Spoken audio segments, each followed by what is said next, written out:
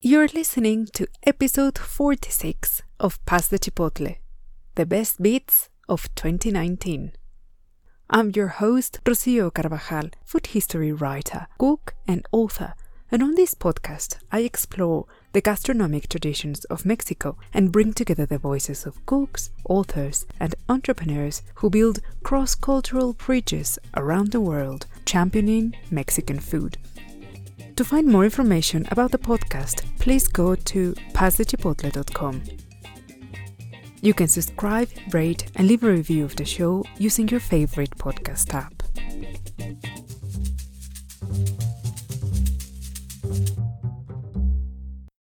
Hi everyone, and welcome to this special episode with the best bits of the interviews I've had on the show over the past year.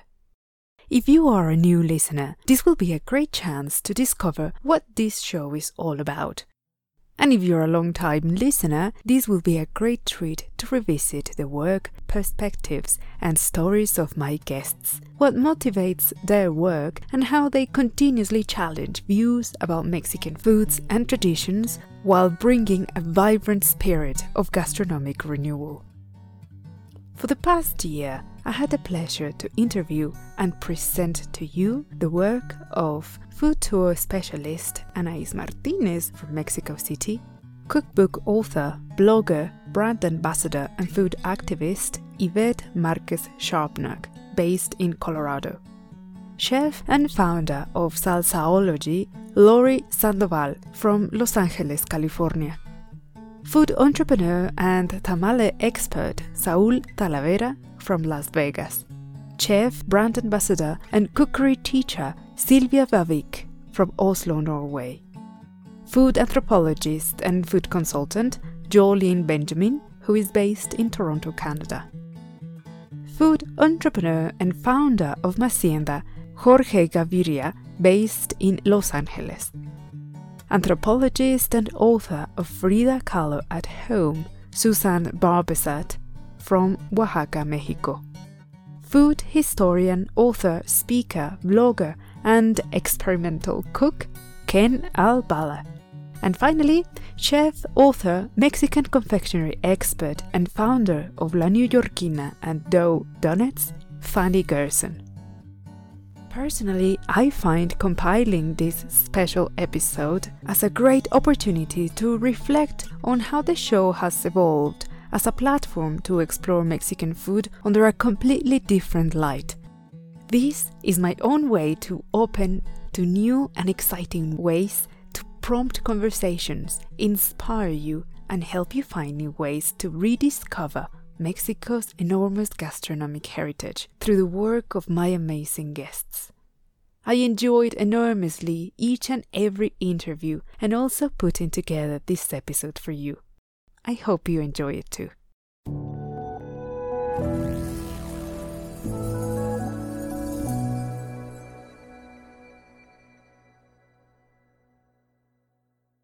I will begin with a slightly different take. I am aware that I very rarely talk about myself over the show, and yet it is natural that there's a lot of my own perspectives in it.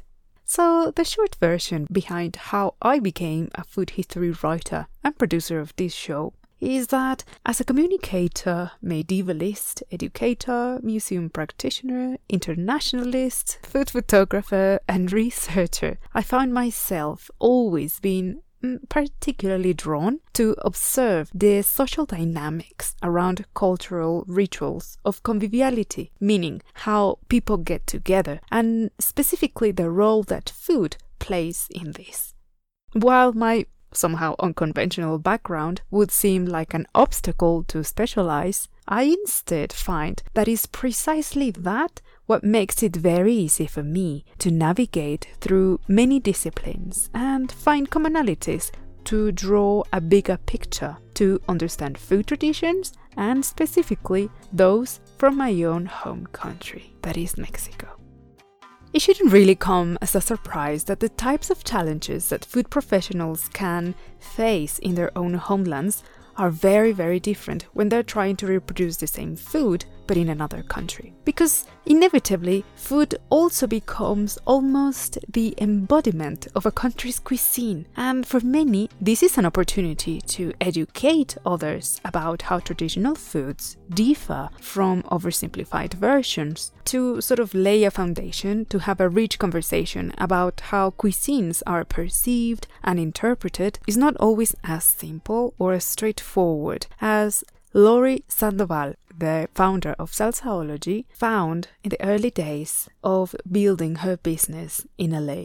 I guess it was a form also of maybe appropriating the word salsa, because like you mentioned, it means so much to us in the Mexican, Spanish culinary language. It basically just means any type of sauce. And I wanted to appropriate that correctly so that it didn't just mean the fresh condiment that it's commonly just automatically known for here. When I first started telling people were very confused. Everyone told me, well, you should have changed it to sauceology. This feedback was always an opportunity to respond with letting them know, like you said, informing them that salsa means sauce. And over the years, it really has become almost a motto for us. In fact, I think it's one of our hashtags used, and it's salsa means sauce. Our t-shirts have it, promotional literature has it. Just 3 words pretty much depicts what we mean and why we named it salsaology. And they're starting to look at the cuisine as a whole differently. Slowly, they're going to tell someone, or they're going to recognize it, the next time they see it. But it's always really exciting to see their reactions when you tell them, no, salsa means sauce. People from the beginning told me would be an uphill battle for me. It's something that I have taken and turned into something positive to be able to help spread that message. We're going to keep sharing regional flavors. The goal is always for us to honor the heritage and the recipes of my ancestors. That kind of just is always that underlying vein. My work has also evolved and shifted in many ways, and when I started creating culinary experiences, where I get to take my clients to explore and eat traditional foods from my home state of Puebla and understand the history, ingredients and traditions behind it, I found that this created a completely different set of challenges and also opportunities. And in a very similar way, food tour specialist Anaís Martinez, based in Mexico City, also developed a very unique take in her work. And she is a firm believer that in order to understand and know intimately a cuisine, you have to experience it from within. This is what she said about that. We have so many regionalities, so many different ingredients everywhere, and then techniques and words that we use for things. We have so many different indigenous groups here that it translates into food, and that you're going to get a very different taco in Oaxaca or in Baja, right? I think that for me is you make them understand how big the country is as well. Other thing is, like the thing that I was telling you before, since almost everyone comes with me right after or before going to the fancy restaurants, I also want them to know where everything comes from. That I think is a really important thing now. Like, okay, you're going there. You're going to see this mole. This is the normal, let's say, like quote unquote.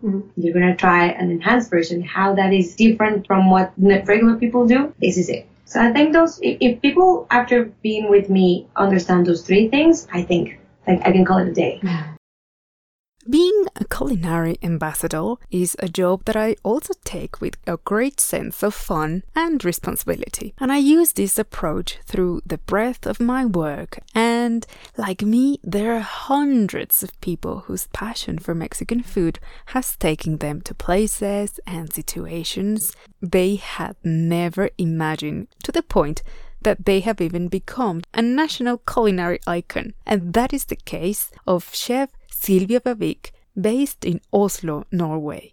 My journey, my mission started to teach the Norwegian community what Mexican food was. I feel so strongly about my movement with authentic Mexican food. Few people knew about me, and then somebody contacted me and was like, looking for contestants for this show. You would be perfect for it. Do you want to do it? Yes. Of course I want to do it, because that was one way of me being able to show Mexican cuisine nationally. That's why I said yes. Definitely a big challenge. There was no recipes allowed. Everything was pretty much on spot. In every challenge, it was like some sort of a Mexican inspiration. And that's what really won the judges, the flavors of the plates, the presentation, and a lot about the story behind it. You know, when I cook, I put in my love, I put in my passion. You taste me. My winning was that everybody was going to be able to see me. They were going to get to know Chef Sylvia. They were going to get to know my movement. That's how I won. After the show, it was like being contacted to do television appearances, and I became known nationally as the Mexican food expert. I've had so many amazing opportunities. I was also 2 years in a row judging the Norwegian Taco Championships. So I am officially a taco and Mexican cuisine expert. So I think that's all so much fun. It's really given me so much success and just, you know, made it the level even higher. One of the big commonalities across the trajectory of my guests is that attached to their passion for Mexican food, there is a very personal connection attached to it. And for some, is about taking ownership of their heritage, and for others is a means to express their creativity. But there are other cases where they see this as a way to reinvent themselves at the same time as they experiment and reinterpret Mexican food. And this is what Saúl Talavera shared about this. It was definitely hard just to come up to a total stranger in a parking lot and ask them if they like tamales. You know, they'd look at you like, well, what do you mean? You know, and they're going to say no. I knew that for a fact because, you know, there's people out there slanging tamales out of their trunks and they were just poorly made. So yeah, it was very hard to try to get people to even believe that these tamales were coming from me, you know, because they'd see me and they're like, oh, who makes them? Once I said me, it was like, oh, no, thanks. He's tatted up, he's bearded. He probably just labeled me from my appearance. And, you know, so it was definitely hard to even get people to try them. Now, to get people to buy them was even a bigger challenge. I came to different, you know, local businesses in my area and just offered free samples. That didn't work. You know, slowly people started, okay, yeah, they're good tamales. And even at the time, I was just starting. I didn't know exactly what I was doing. But then I started social media and started reaching out to more people and just trying to provide something for everyone. You know, there's a lot of people eating clean nowadays. A lot of people don't eat certain meats. A lot of people are turning into, you know, vegetarians and vegans. And, you know, you gotta have something for everyone. And I think that was the most important part as far as pushing it to different cultures and still keeping that Mexican tradition flavors, but doing something a little different as well. Something that's just going to catch their attention to, oh, well, I want to try that. That looks good. That sounds good, you know? Across every culture, every society, and within every human, we all share the same traveling genes, because migrations are a part of who we are as humans. But in our modern-day culture, the motives behind our decisions to migrate are seldom based on the sheer joy to travel. That, of course, is the case of millions of people who risk everything to build a better life. As a Mexican, the topic of migration is one very close to home.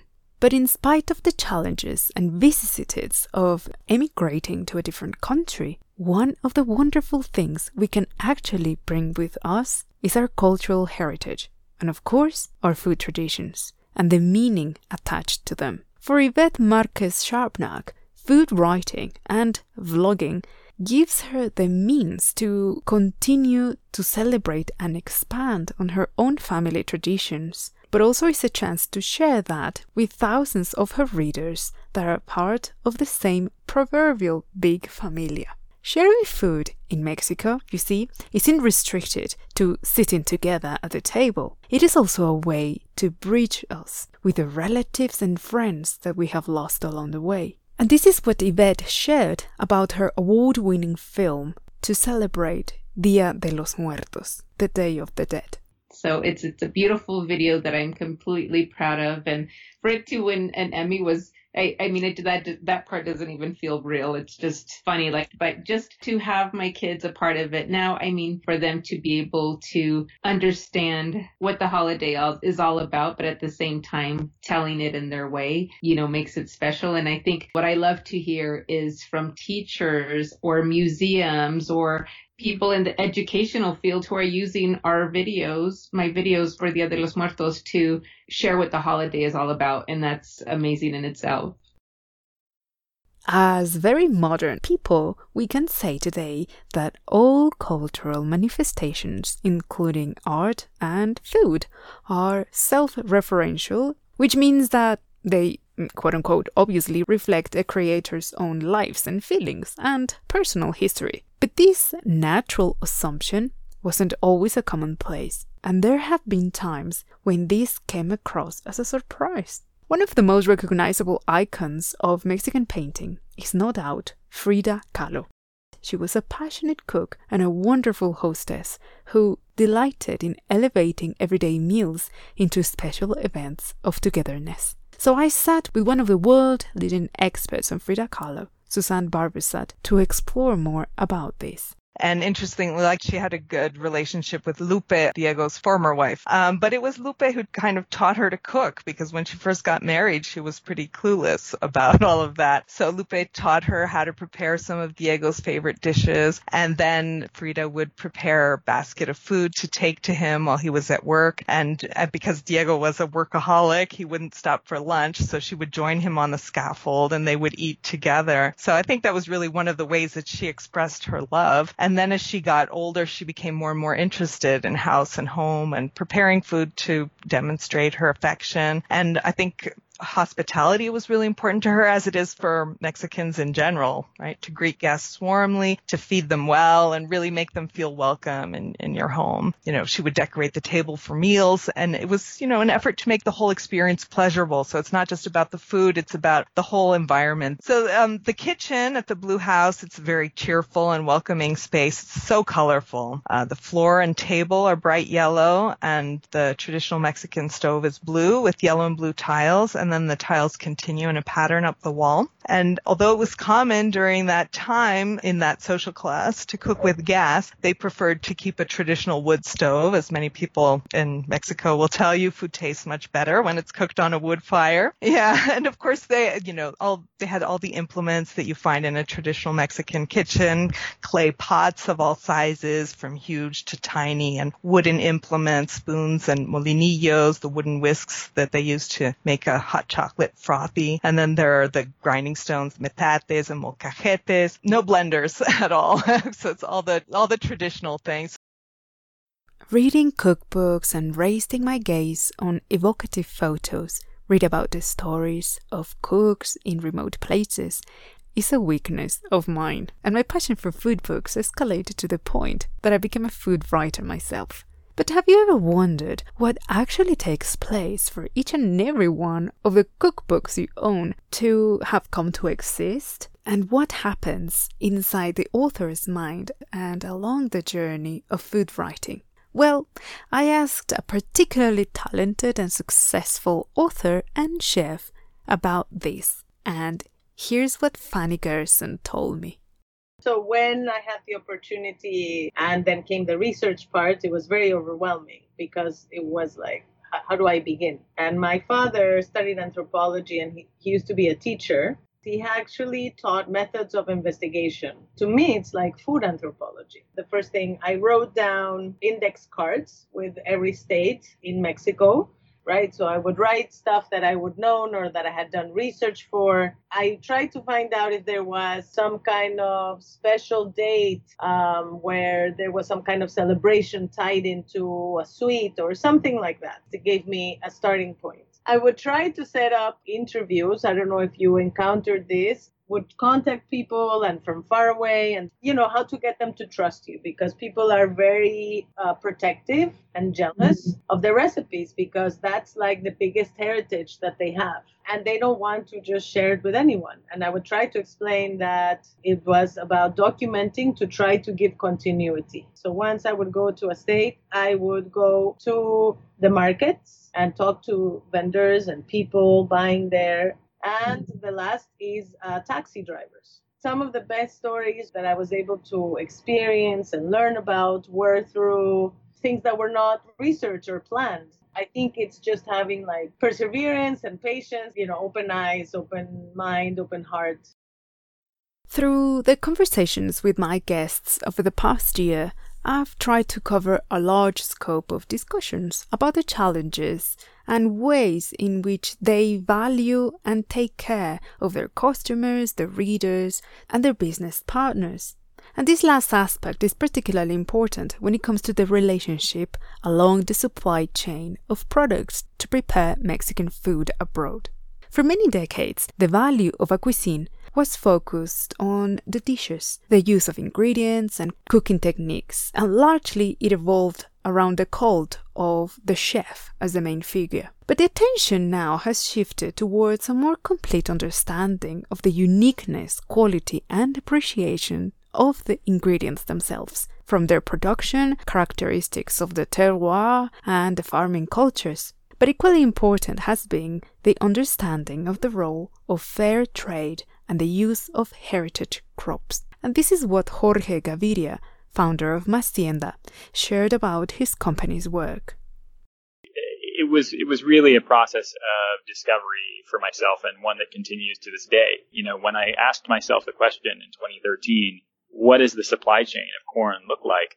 To me, it wasn't one that was doing as best of a job as we could. And I didn't have to look very much farther than the foodways in Mexico to realize that this was a largely untouched but highly evolved way of growing food and enjoying food, and particularly corn, that didn't have a place in the marketplace in a real scalable way. I think the interesting problems to me were kind of the socioeconomic problems. Macienda works on both sides of those, of the value chain. But as far as the supply chain was concerned, there were 3 million smallholder farmers, there still are, that produce the highest quality corn in the world. The unbelievable thing to me was that they were growing corn and they didn't have a market to absorb the surplus materials that they would have from year to year. And that is a discouraging process.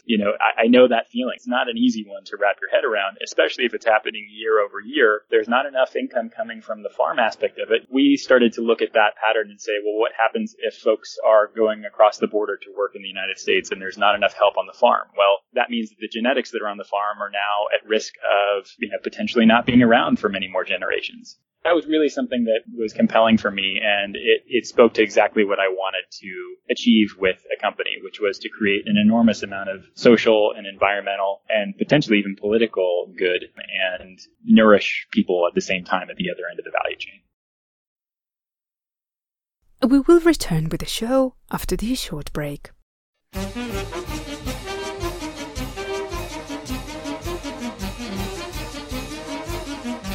Visiting a Mexican market is like stepping into a universe of vibrant colors, smells, foods, and traditions, and they are the beating heart of our communities and the nation's culinary powerhouses. And my new book celebrates these prodigious spaces and their delicious food.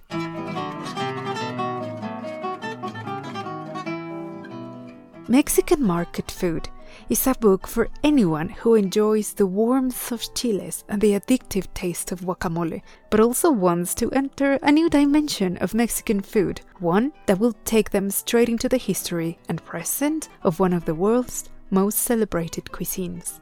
As a passionate food writer, cook and storyteller, I take you on a life-changing journey and celebrate together the magic of the food of Mexican markets, with dozens of delicious traditional recipes that will bring you closer to the real Mexico by discovering the stories and flavors all in a single proverbial basket. Go to pasachipotle.com/book and get your digital copy of Mexican Market Food. Go to pasachipotle.com/book and let's celebrate together through every page and every recipe the joy of traditional Mexican cooking.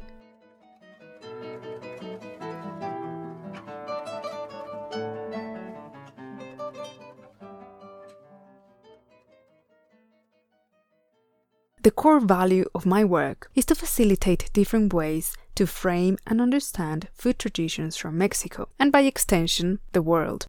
But in order to do that, I try to have conversations with different people from specialized disciplines that help me explain the multiple dimensions and roles that food has in our lives and how we have elevated the essential act of eating as one of the most sublime and vital expressions. Food anthropologist Jolene Benjamin shared a wonderful introduction to food studies. So let me start with breaking down the word anthropology first. Anthropos is the Greek word for human, and ology stands for scientific studies. So it's basically the studies of people. So food anthropologists look at the socioeconomic, focusing on historically and culturally variable forms of food production, exchange, preparation, and consumption as means through which social bodies are constructed and reproduced. When we look at the history of food anthropology, we often refer to anthropologists like Pierre Bourdieu, and through his work on how in society we distinct ourselves from the other through our knowledge on a cuisine or a food item, for example, that is used in a form of social capital. So think of the clean eating movement, in which people only eat organic, unprocessed foods, which are so-called clean foods. However, in many cases, in order to afford this, you need certain forms of capital, right? It could be time, money, and knowledge. So in a society where there are many people who cannot afford to put any kind of food on the table, eating clean obviously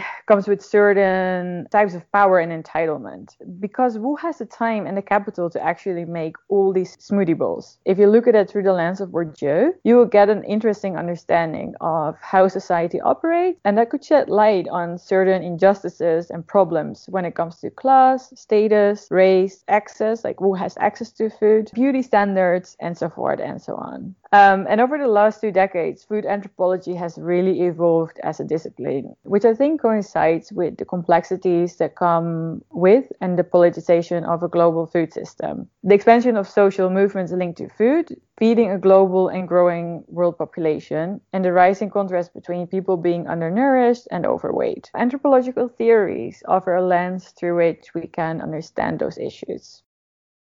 As you heard, food anthropology is great at explaining phenomena like food trends and social dynamics, and it can even give us an almost real-time analysis of this. But what about the past? I have long been fascinated by the study of the evolution of gastronomic traditions and how little there is to what some people consider to be pure cuisines. The truth is that, as I've mentioned before, movement, exploration, and exchange is part of our human DNA, and it is precisely food history what can help us compare the evolution of cuisines across time and across cultures.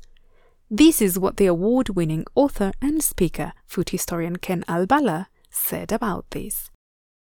There's a theory that cooking actually made us human, put forward evolution. The idea is that our brain capacity only became possible when, increased calories from cooking food, allowed our bodies to do other things. But I think, what you're pointing at is that in human civilization, not just in evolution, that our advances in food are kind of the groundwork for every other advance. When you think of almost anything really that's a technological advance, if you think of what spurred that on, it really usually is food production or transportation or processing. When you think of steam engines, well, yeah, okay, they went immediately into railroads, but why? Well, it was to move food around, right? I mean, they were moving sides of beef in cattle cars, and they were using, pressure cookers to can food eventually and to pasteurize it. And so I think food is at the center of human activity, but I think that it's also a catalyst for almost everything, that happens. If you think of why people went exploring around the world and conquering other people, well, Columbus was looking for spices. He wasn't trying to discover anything. He was trying to get to China. And if you think of why there are colonial empires around the world, well, they were basically there to grow sugar, tropical products, and things that, obviously caused a lot of hardship and slavery for some people, and so other people could have sugar in their tea, basically. But you cannot understand history unless you start with food, I think. Obviously when I teach history courses, I think what really makes things tick is how people get fed. It's not the wars and the kings and the big political movements and things. Those are an effect of getting food, not its cause. Historically, we have gone through great lengths in search of food sources, and more recently, not only to survive, but also to enrich our gastronomic culture. And a great example of this is the way in which incredibly different cultures can enthusiastically adopt other foreign cuisines. Here is Silvia Vavik again, telling us how Norway fell in love with Mexican food. I remember when I started doing cooking videos, there was no tortillas in Norway. There was no maseca. Cilantro had just come, and this has to be in 10 years ago. Even then, I was like, my mission was I wanted to make Mexican food in Norway. There was no Mexican food here. Of course, we had Taco Friday. Norsk taco, Norwegian taco. It is not a Mexican taco. This taco resembles Taco Bell taco with the hard shell, the ground beef. It's very bland, but I think what happened, this is just my opinion. Norwegian food, as I've told you, has very clean tastes. So I guess it's just somebody brought this taco to Norway, and I think it was the late 70s. People loved it. There wasn't fast food places. If you were going to go out to eat, you had to have a lot of money. Going out to eat here and then going out to eat in the States. For example, there is 2 drive-thrus in Oslo, one at each end. And that's the only drive-thrus they have. So anytime a new cuisine was introduced to Norway, it got quickly embraced because people were curious. They wanted to taste new flavors. And this taco it was so easy to make. And they really liked the culture, Mexico, hot, colorful, beautiful women, spicy food. It was just something exotic and new. It was very easy for them to embrace it. Through the years, it's just got more and more and more popular. They were traveling a lot. They really wanted that authentic flavor.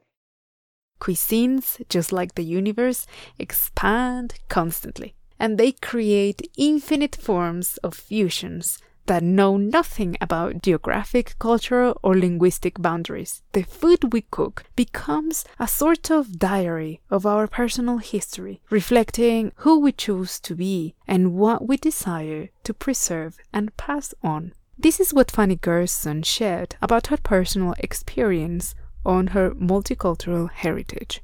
For me, being away from home, I always say is what brought me closer to it in a way. I've always loved traditions, and we certainly did like the big traditions. When I first moved here, I had nowhere to go. So then I said, well, I'm going to start, to develop them. And then I would call my grandmother and my aunt to try to get the recipes. My grandmother didn't love to cook, but my great grandmother did. And then they had a cook in the house that learned how to make everything. And every time I would call, she would give me a different amount. And I was like, she's being very protective of my grandmother's recipe. My great grandmother passed away when I was very little, but I always felt a very strong connection with her. So anytime I started doing something, very Jewish or for these festivities, I always imagined and still do and feel her close to me as though she was guiding me. And maybe it's my imagination, maybe it's not really there, but I really feel like as if I'm making the matzo balls that she would tell me, no, press them this way, press them that way, because I didn't have that. And I think it's in a very organic way of how I've gotten to share these things. That's how these dinners or events have come about, and they've inspired, a lot of the things that I do. Both come from very rich histories, and the commonality lies in it's about bringing people together, and food is a vehicle to do that. It's my own cultural blend. If you are under 30 years old and are not Mexican, chances are that you grew up more or less familiar with the difference between what is an interpreted Mexican food, such as Tex-Mex or Cali-Mex, and actual Mexican food. But the truth is that this boom and fascination for Mexican food is actually pretty recent. Moreover, it has evolved quite rapidly. I have expressed many times my opinions about the bastardization of foods, which is not at all the same as taking inspiration, and the consequences that this has over time are really difficult to overturn. For example, the fact that entire generations have grown up thinking that taco shells are an actual Mexican food has sort of made the work of reintroducing an entire cuisine a little bit difficult. This is what Lori Sandoval shared about her experience on this.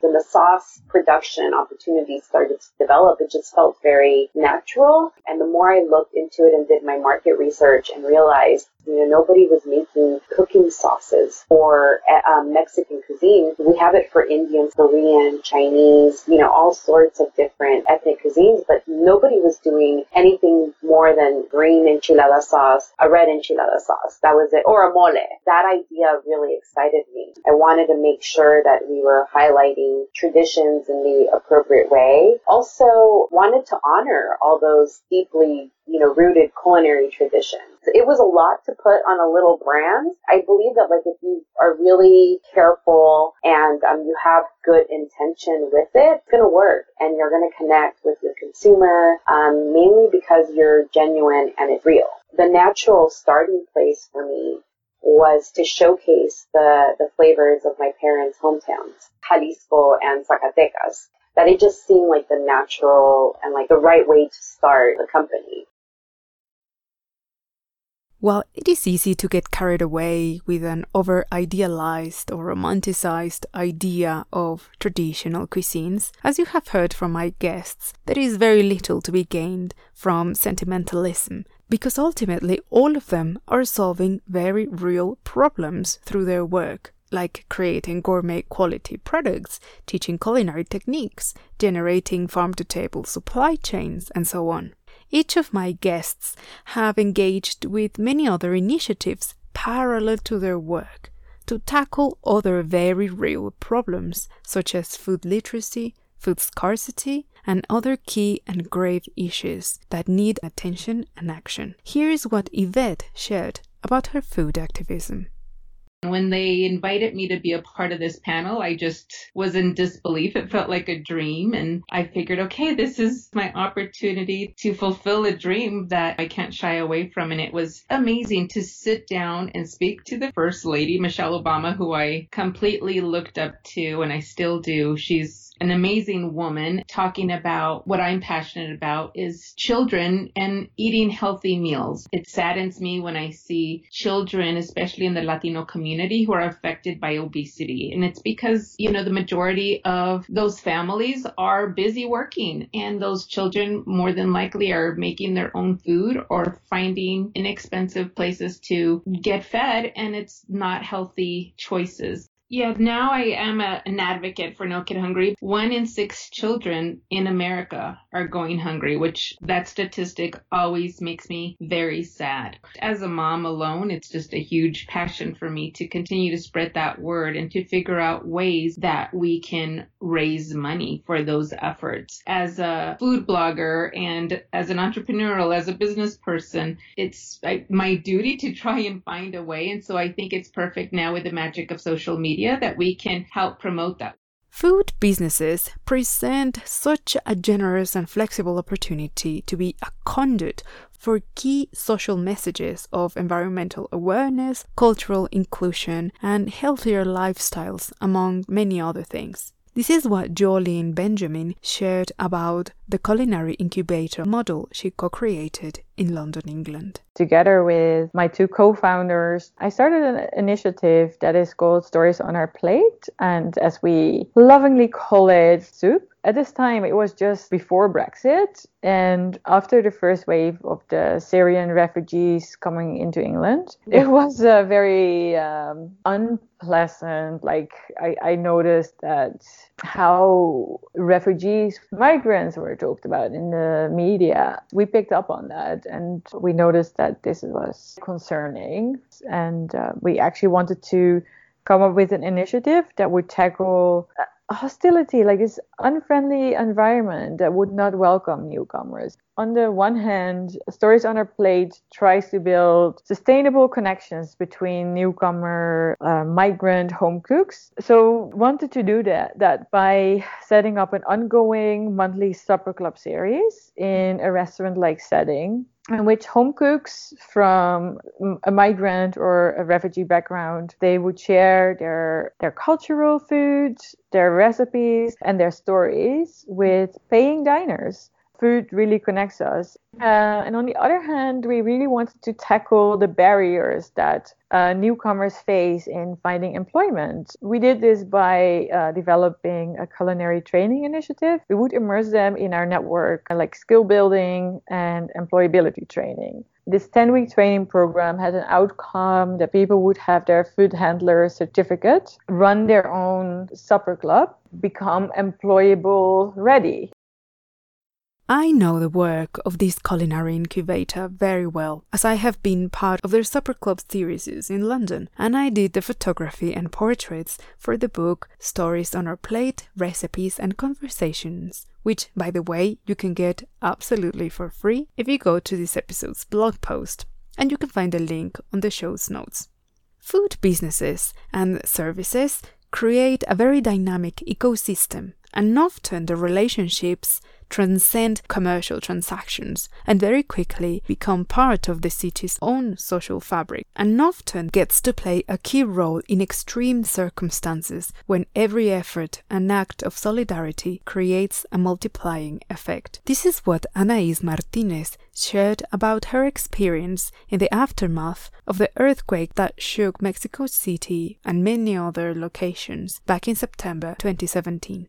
Everyone just gave away food. You would walk to the streets and you would see food from regular restaurants, from quesadilla stand, just being given away to people who would need it. And that was like the first thing. And right after that, well, like street vendors, they had to stop working for a while because there was no one in the street. Like the whole city went into like a pause for like the first 2-3 days. But then after that, they just changed locations and because they have to work. At the end of the day, if they don't work one day, they get the money for that day. So it just came back really fast. The restaurants mostly located in the Roma Condesa area, which is both one of the hippest and one of the most damaged areas during the earthquakes. They got together first as a network just to help whoever was in need, people who were with no homes and people who were helping. And after that, they came up with these like programs. One of them was called Aquí Sigo. It means I'm still here. It was like, okay, no, I'm still here, I'm still alive, and you should help us out. We live off the customers, so you should come back. So it was a nice brotherhood. Instead of competing, it was, okay, let's just team up and let people know that it's okay for them to come back. Speaking of labor-intense networks and production chains, there are many and very successful social enterprises that have become value connectors. And that is the case of specialized traders, who are neither farmers nor chefs or cooks, but are doing an enormous amount of work to bring together hyperlocal farming communities to consumers. And this is how Jorge Gaviria came to create his very unique business.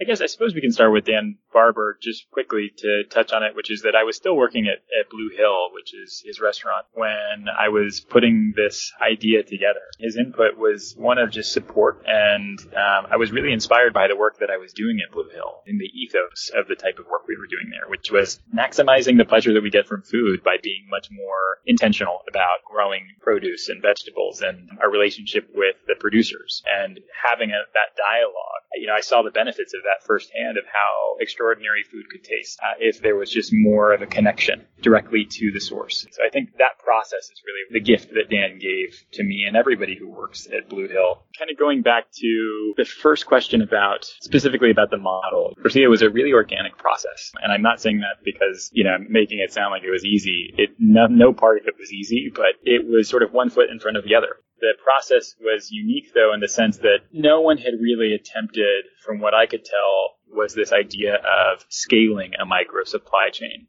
And yeah, coffee, absolutely. Coffee is it's a cash commodity crop. And corn in Mexico is not. Largely in the communities that we work in, it's a subsistence crop. So it's an enormous amount of responsibility that we don't take lightly. We're working with the food that is being produced for someone's home and for someone's family and for a community. Because if you have a surplus, you can't just assume that that surplus is meant for the international market. You have to also really appreciate, there's a communal aspect to this, and that local tortillerias in a small town also should be surviving on this kind of corn and celebrating it. And I'd say that's the most stark contrast between coffee and corn, particularly heirloom corn that we work with. But yeah, I think it's having that kind of moment right now in corn, without a doubt. And it goes to the heart of connecting to the process, connecting to both the traditions and the agriculture. There used to be a predominant idea that all chefs, restaurateurs, and food business owners in general were incredibly jealous and hyper-competitive, and that the motivation behind their efforts to excel were primarily driven by this competition. Now, that might have been the case, or might still be the case for some, but the truth is that in recent years, chefs and cooks are actually being less interested in dictating the type of food they offer to actually listen to their clients, their suppliers, and fellow cooks, and have a more horizontal type of relationship with the end consumer. And as I said, now the tendency is to favor collaboration over competition. Here is what Saul Talavera shared about his experience as a food entrepreneur in Las Vegas. People support locals. My customers, from their perspective, they tell me that they eat more like our little street chef culture than they do fast food. And this is the vast majority of my customers. And a lot of my street chef homies, they do the same. We all support each other. We order from each other. People think of this city as a city of sin. Yes, it has that. But it's also a big community of people that support each other. That makes us special. Most of us are trying to pull away people from eating junk food. We try to accommodate to everyone. You want vegan options? We have vegan options. And we try to keep it locally, shop locally when it comes to our produce and everything else, we want to provide you with the best, we want to give you a little different taste into our cultures, and we want to do it the best way possible. Well, as you have noticed, I really don't shy away from a very rampant fluidity in my approach to having multiple ways to read food traditions and how we interact with these expressions, how we take ownership of it, how we transform it, how we accommodate it to our needs and interests. Back when I sat with Suzanne Barbesat, it sort of occurred to me that the case of the hyper-commodification of Frida Kahlo's image and the detachment from the actual person seems to me that it's not too dissimilar as how overinterpreted versions of Mexican food have become almost unrecognizable. On the other hand, it is, also possible that this might be a sort of gateway for people to know more about Mexico's culinary repertoire. So this is the original conversation with Suzanne when we talked about Frida's imagery. More recently, I thought seeing her artwork on posters or things like that, it makes people curious about her, I think. And maybe, if they hadn't heard of her before, possibly they will look into her more and find out about what she was all about. But it seems like recently I'll see Frida shampoo or sanitary pads or, all kinds of products that have absolutely nothing to do with who she was and what she represented. And I find that sad also, that people are profiting from her name and image, and it's in a way that has nothing to do with who she really was. So yeah, that's sad to me, and I don't like that. I mean, recently there have been more exhibits about her, like there have been a few in the US, there was one in England, and I hope that people take the opportunity to go and see her work and find out more about her life and see what's beyond just that face that we see so much, because there's really a lot to discover about her beyond that. Now, to close this special on a high note, I want to hold on to Professor Kenal Bala's words about the ultimate enjoyment that it is, the liberating act of cooking without fear or any canonical restrictions. And what an amazing thing is to borrow, inform ourselves, enrich our lives, and celebrate our human gastronomic heritage. After all, This has been indeed a collective effort of thousands of people across the world and across history. Doing is far more valuable than passively absorbing. And I think it's the same thing with food, is that you get more out of it when you have an active engagement with your ingredients. You know how they work in a pan or in your oven. You know what? If you ruin dinner one night, so what? You'll learn from that experience. You figured it out, and it's not a big deal. And I think to cook is empowering. It gives you the ability to do what you want, the way you like your food, whatever calories you want to take in, whatever ingredients you want to have. And I think people should just do it. That most people, when they have company over, they make something they know is going to work, that they've made many times, and it's going to be a safe bet. I always do exactly the opposite. I try something out that I have no idea if it's going to work when I have company.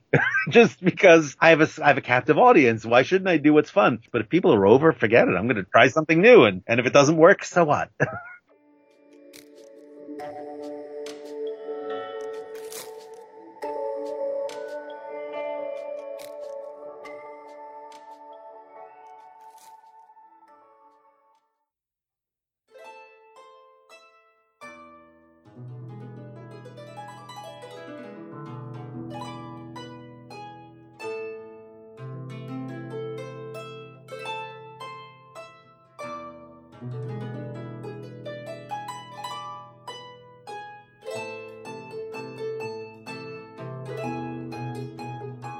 Thank you for listening. This episode was written and produced by me, Rocío Carvajal. I want to thank each and every one of my guests for their generosity and inspiration. And especially I want to thank you, my listeners, for tuning in, sharing your thoughts about the show, and for being a part of this project.